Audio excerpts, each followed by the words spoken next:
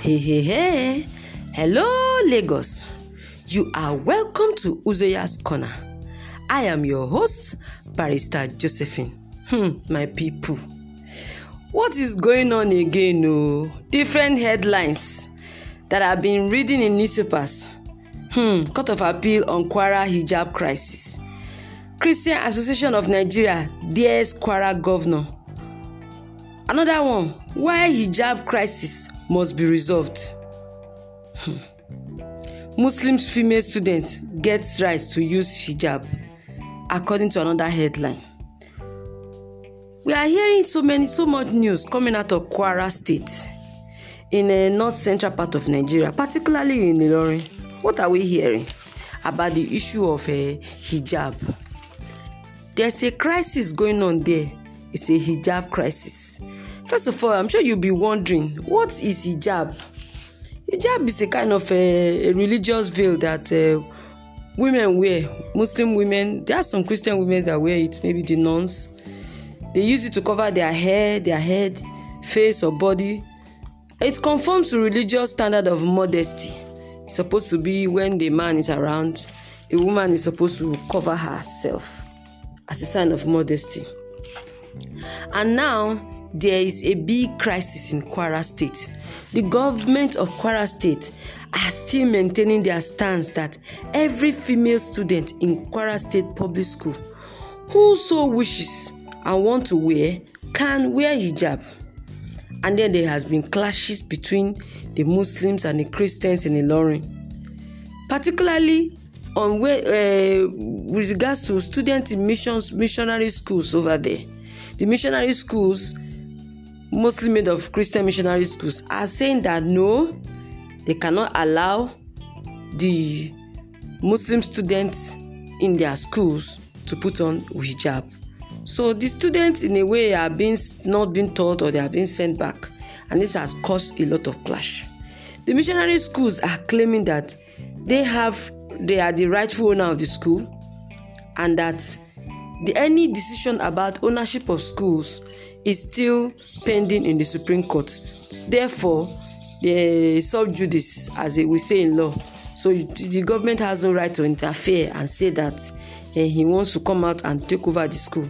While the government claims that since 1974 they have been funding these schools and they have rights over the schools, and that they are a public school. For several weeks now, let's not be like I'm reading paper. There has been that clash between the Muslims and the Christians. And on Wednesday, I think Wednesday last week, it culminated in a violent protest between the Muslims and the Christians who were right in front of a school in Ilorin, Baptist Secondary School, Baptist School in Surulere, Ilorin.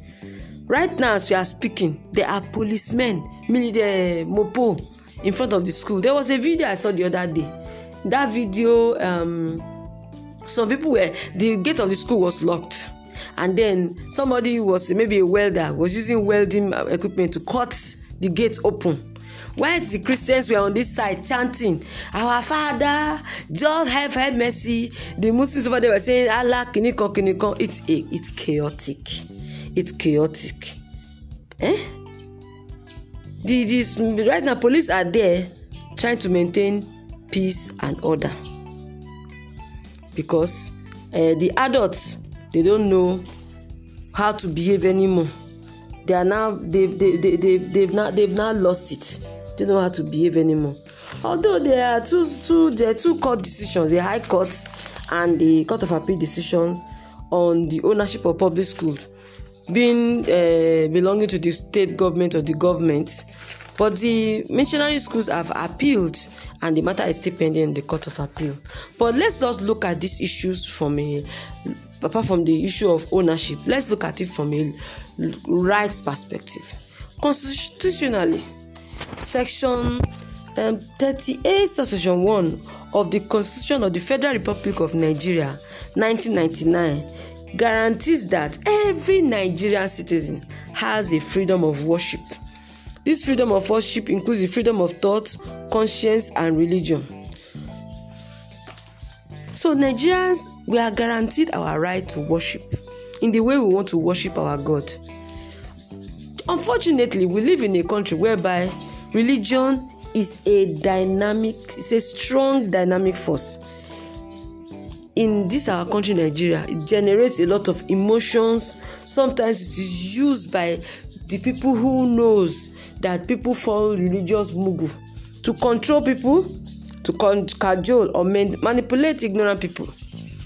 That it has come to this stage in which both adults, let me put it as adults, the school authorities, the parents, the Muslims, the Christians, have allowed religion to blind them to the issue of the children whose rights are being infringed as we speak.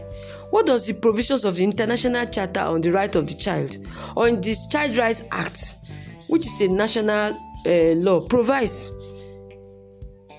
For the welfare of a child, there are 12 particular rights which is defined worldwide.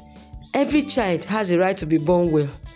Every child has a right to a wholesome family life. Every child has a right to be raised well and become a contributing member of a society. By raising them well, it means that they must be raised in a safe and loving environment. What is going on in learning now? Is it a safe and loving environment where somebody came up today to report that both the students, he went to drop his children in school this morning, both his children, his wife and himself were harassed by police? By harassment doesn't mean they are talking. Maybe they are flogging people. Is that a safe and loving environment for the child? Every child has a right to basic needs. And the 4 basic needs that is outlined for a child is balanced diet, adequate food, sufficient shelter, proper health care.